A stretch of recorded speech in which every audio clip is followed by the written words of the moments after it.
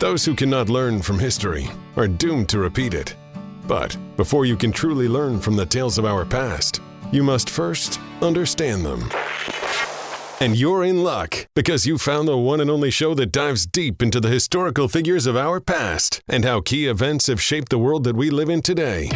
You're tuned to History Shouldn't Be a Mystery, right here on WRFH, Radio Free Hillsdale, 101.7 FM, with your host of today's show, Connor Bolanos.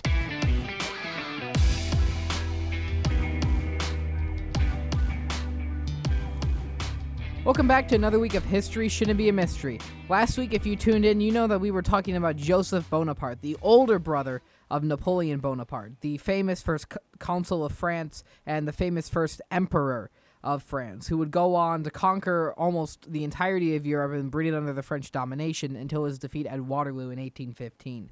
And if you know from last time, I talked about the brothers of Napoleon Bonaparte, specifically Joseph Bonaparte.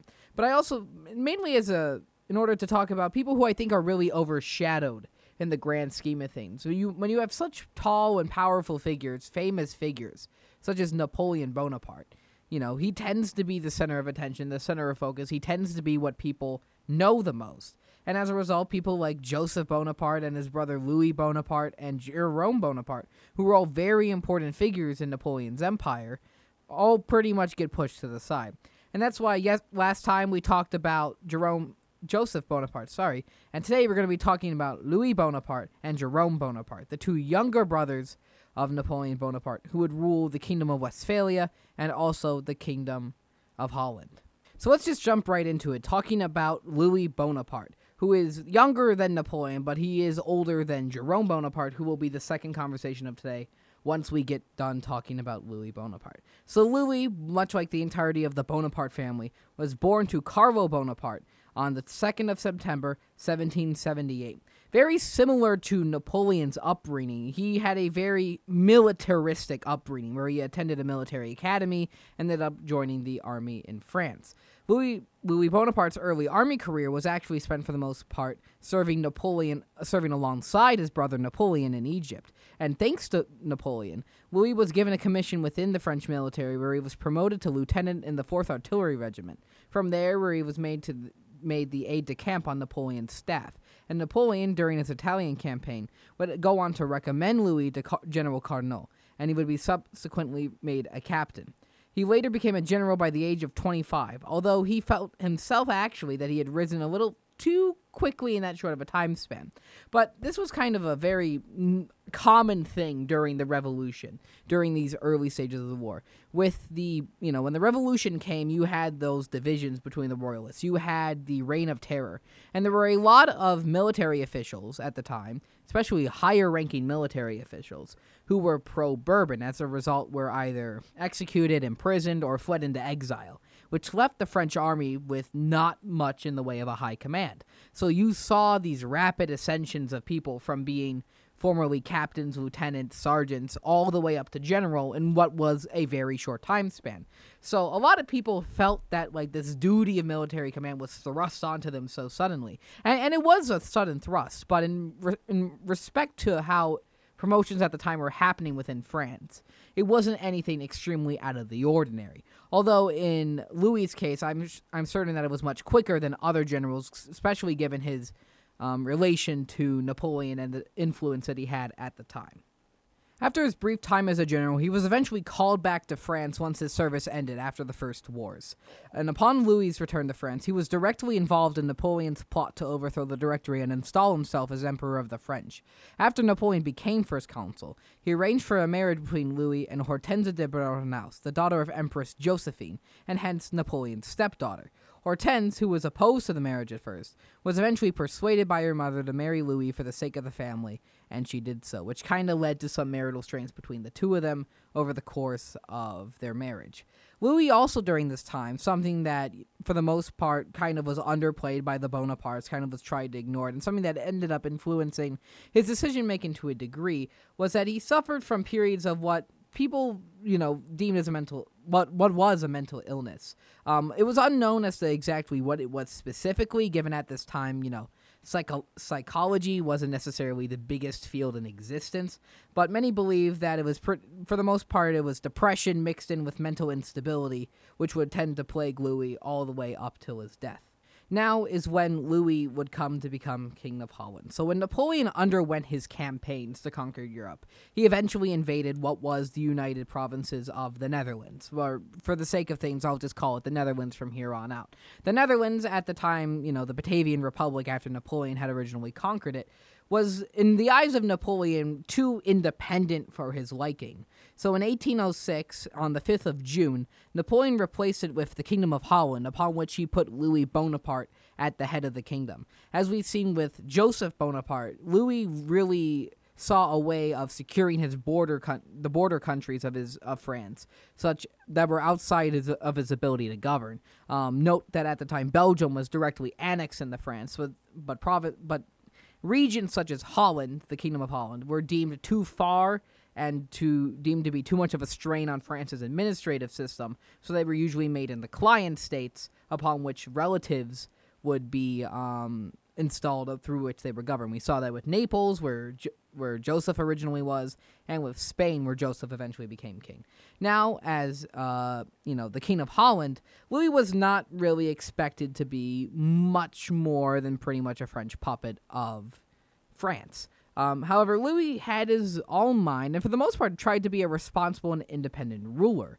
In an effort to endear himself to his adopted country, he tried to actually learn the Dutch language, and he called himself Lodewijk, and declared himself Dutch rather than French, something which caused some strain between Napoleon and Louis. Allegedly, his Dutch was actually initially so poor that he told people he was the Rabbit of Holland rather than the King of Holland. However, his sincere effort to learn Dutch earned him actually a great deal of respect from many of the subjects and the nobles that he ruled over. So while, kind of seems kind of foolish at first and it put on some strain, it really did make a stride towards earning the respect of the people he was governing.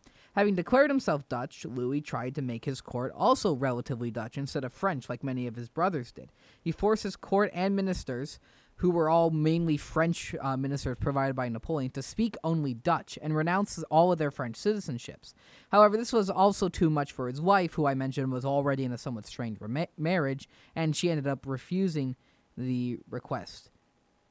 And she only came to Holland really reluctantly and deliberately tried to avoid Louis as much as possible. She often went back to France to spend time with her mother because she just couldn't bear to be around him and couldn't bear to be, Dutch in what Louis was really making a Dutch kingdom rather than a French kingdom like Napoleon intended. For anyone just tuning in, you're listening to History Shouldn't Be a Mystery with your host, Connor Bolanos, the show where we dive deep into the historical figures of our past to better understand our present. For all of you just tuning in, welcome back to another week of History Shouldn't Be a Mystery.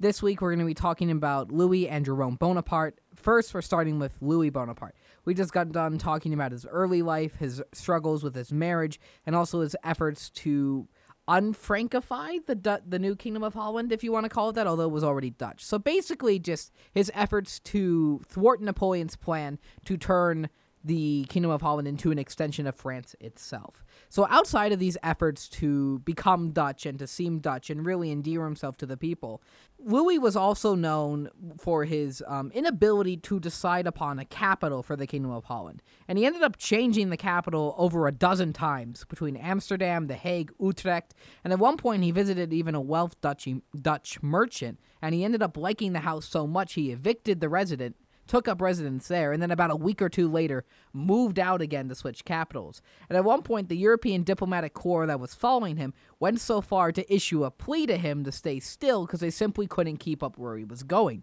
All these letters were coming in and out. They'd end up in Amsterdam, but actually Louis was over in Utrecht running the government. So he was pretty much impossible to catch up to him with actual diplomatic missives, updates, letters, and so on and so forth.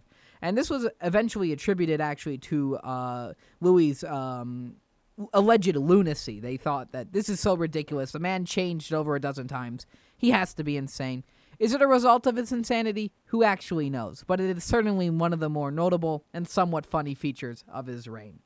Outside of this, of course, during the time of his reign, he gave birth to 3 sons, one of whom would eventually go on to be to restore the Second French Empire.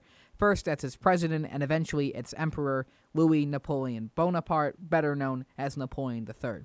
And this was also a further complication upon their marriage. At one point, his wife wanted the children sent back to France where they could receive an education. Louis was a bit hesitant to do so, and eventually they were called back because Napoleon, Napoleon Bonaparte of France, called the children to him because he kind of was upset with Louis's whole kind of self-rule without French oversight, his efforts towards independence. So he brought the kids to his court as kind of an effort to keep his brother in line, and Louis tried for almost much of his reign to really bring them back, but he was never really able to successfully do so. Two tragedies would also occur within the Kingdom of Holland during this time that would actually earn Louis the title of Louis the Good from his citizens. In 1807, a cargo ship exploded loaded with gunpowder in the heart of the city of Leiden in 1807, and a major flood in Holland in 1809 saw the deaths of a good amount of people. And Louis personally led these relief efforts, which led to the title of Louis the Good. And when Napoleon heard about this title of Napoleon the Good, he actually responded by saying, quote, "Brother, when they say of some king or other that he is good, it means that he has failed in his rule," end quote. So as you can see, Napoleon wasn't too much of a fan of how Louis was exactly running the Kingdom of Holland. Unfortunately for Louis, though, his reign as King of Holland would be relatively short-lived due to what was considered mainly two factors. The first was that Napoleon wanted to reduce the value of French loans from Dutch investors by about 2/3, which would have been a serious economic blow to the Netherlands. The second factor was one that became the pretext for Napoleon's demand of Louis's eventual abdication. As Napoleon was preparing an army for his invasion of Russia, he wanted troops from the entire region under his control, including the Kingdom of Holland. Louis, confronted by his brother's demand for men, refused outright. Napoleon then accused Louis of putting Dutch interests above those of France, and removed pretty much the entirety of French forces in Holland for the coming war in the East, leaving only around 9,000 garrison soldiers in the country. However, unfortunately for Louis, the English took advantage of this, landing an army of 40,000 men in 1809 in an attempt to capture Antwerp and Flushing. With Louis unable to defend his realm, France had to deploy around 80,000 militiamen, commanded by Jean-Baptiste Bernadotte, who eventually would repel the invasion. Napoleon, as a result of Louis's failure to repel the English, but also because of its resistance to bankrupting and destroying the entirety of the Dutch state for the sake of the French, suggested that he abdicate, citing his inability to protect, although it was really for those other reasons we mentioned earlier. Louis actually refused and declared the occupation of the kingdom by the French as unlawful. But on the 1st of July, 1810, Louis abdicated in favor of his second son, Napoleon Bonaparte, where he fled from Haarlem on the 2nd or 3rd of July, where he would settle in Austria. Now in exile in Austria, Louis really didn't do too much. He didn't outright speak out against his brother Napoleon. For the most part, he led a relatively calm life, where he sat writing poetry and some memoirs and other novels.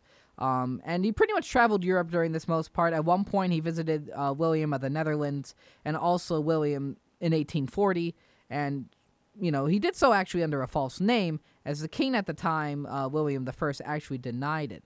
And some people who, upon finding out that he was the king traveling under a false guise, gathered outside the window of his hotel, cheering his name.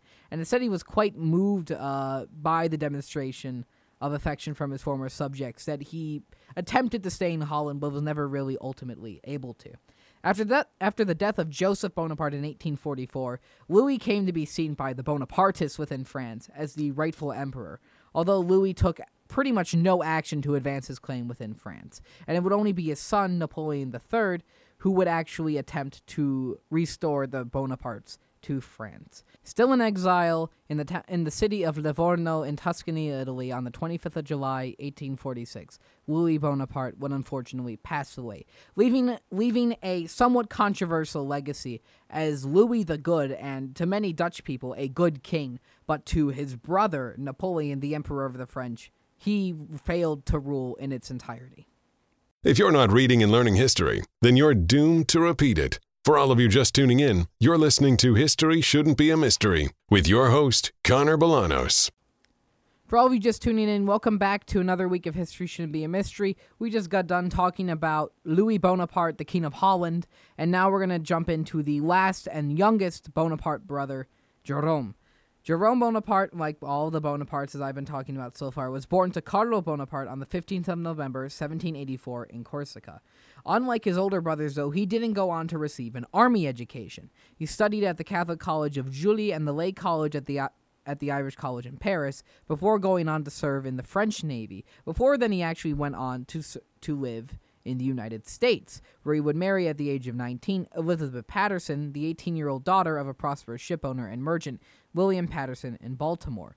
And now, to Napoleon, who was at the time Emperor of the French, marrying what was deemed a commoner and not of royal blood was a major issue. And after Pope Pius VII in Rome refused to annul the marriage, he annulled the marriage himself by French imperial decree on the 11th of March, 1805 as a matter of state. At the time Jerome was on his way to Europe was Elizabeth, who was at the time pregnant, where they would land in neutral Portugal, and upon hearing about this imperial decree, Jerome set off to persuade his brother to recognize the marriage. Elizabeth had tried to land in Amsterdam at the time, hoping to enter France so her baby would be born on French soil, giving the child French citizenship, but the emperor barred the ship from entering the harbor entirely, where Elizabeth was then forced to go on to England, where the child Jerome Napoleon Bonaparte was born. After the child was born, the emperor ended up following through with a decree of divorce, with the Roman Catholic Church eventually assenting to the annulment, and eventually French state proceedings were carried on without Jerome's consent.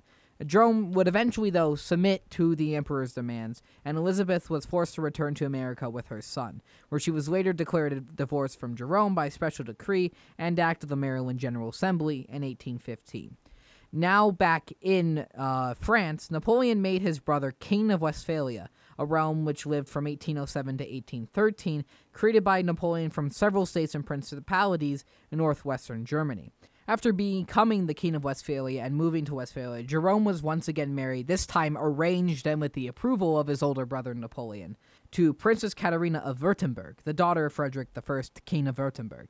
A marriage to a German princess by Napoleon was intended to boost the dynastic standing of the young French king in what was at this time a very German state in the very German Confederation of the Rhine. When Jerome and Katharina arrived in Kassel, they found the palaces in a completely plundered state. As such, they placed orders for an array of stately furniture, expensive silverware with leading Parisian manufacturers. Local artisans oriented themselves to many of these French models, and the capital of Kassel really began to take on these very French cultures and traditions.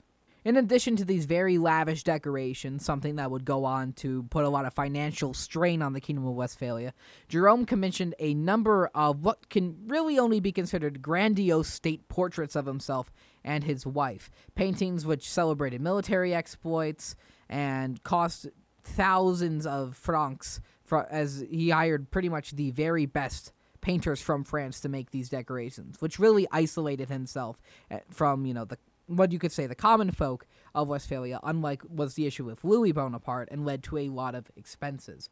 As a model state, though, ruled by Jerome, the Kingdom of Westphalia was expected by Napoleon to serve as an example for all of the other German states under Napoleon's rule in the Confederation of the Rhine. It received the first constitution and parliament to be founded on German soil, decades before other parliaments such as Frankfurt in 1848, and Jerome imported the empire style from Paris, bestowing the state with a new modern representative appearance, creating a new sort of, empire, which was kind of new. The Napoleonic Empire, to make it clear, is very different from what used to be styled as empire, like the Austrian Empire or the Russian Empire or the British Empire. It was a lot more centralized and with various numerous administrative bureaucratic reforms that would take a far more time to get into than I have. But just to make it very clear, importing empire is, in this case, probably the best way to describe it, because it is a very new model of empire compared to what already has existed. But with these new furnishings, this importation of empire, these new artistic projects, Kassel, the capital of the Kingdom of Westphalia, saw an enormous cultural upturn. But These expensive habits earned him the contempt of Napoleon, as Napoleon's own court expenses came to rival those of Jerome, and Jerome was in a a much smaller and less important state than France. So when you have such a small state racking up the same court revenue expenses as the French Empire, there's a bit of an issue going on there, which Napoleon wasn't too happy about. And kind of to give him away from these more lavish expenses, Jerome was given command of a corps in the Grande Armée during the Russian campaign in 1812, where he would march on Minsk. Insisting on traveling in state, Napoleon eventually reprimanded Jerome, ordering him to leave his court and the luxurious trappings behind that he tried to take with him on the campaign itself. After the Battle of Mir in 1812, Jerome would occupy Mir Castle. In pique at Napoleon's order, Jerome returned with his entire court and train back to Westphalia to the comforts that he came to know. After the defeat in Russia in the following winter, Jerome would petition Napoleon to allow his wife to go to Paris, fearing the advance of the Allied armies. On the second attempt at this, Napoleon would end up granting permission. Jerome briefly rejoined the army in 1813 when his kingdom was encircled, but however, eventually, Allied forces ended up capturing Kassel, upon which his kingdom was dissolved and Jerome was forced into exile. Jerome would then go on to join Napoleon during his 100 days, commanding the 6th Division. However, considering that this was largely a failure by Napoleon, he would end up going back into exile. After this second exile, his father-in-law, Frederick I of Württemberg, gave him the title of Prince of Montfort, where he would live until eventually, though, he made his way mainly around Europe, back to the United States, but he would eventually return to Italy, upon which he would die in 1860 after divorcing his second wife and remarrying a third wife in Italy. But he would die in 1860 on the 24th of June, where he would be buried afterwards in France at Les Invalides. Thus ends the reign of both Jerome Bonaparte and Louis Bonaparte. For the most part, as I mentioned earlier, these are often overlooked figures within history, especially when you have a figure as magnanimous as Napoleon Bonaparte himself. But yet, these are important figures, as Napoleon used his relatives to govern these border states, who he hoped would be loyal, but as things show, especially Joseph disappointed Napoleon in Spain. Louis ignored Napoleon for the sake of Holland, and Jerome racked up expenses and pretty much refused Napoleon. So in a way, you can kind of see how, in a way, how Napoleon's empire had internal stability, and this relationship between brothers really shows that. But at the end of the day, I think it's really important that you know at least of these people, because they have made a mark on history to a degree. And although certainly not as great as that of Napoleon Bonaparte, they certainly have a piece to play in the greater story of the First French Empire and Napoleon Bonaparte as a whole. Thank you for joining for this week of History Shouldn't Be a Mystery. Tune in next week as we discover another historical figure from our past. And that's all the time we have left today for you history buffs. There's many more historical figures from our past to discuss, so be sure to join us same time, same place next week for a new edition of History Shouldn't Be a Mystery with your host, Connor Bolanos.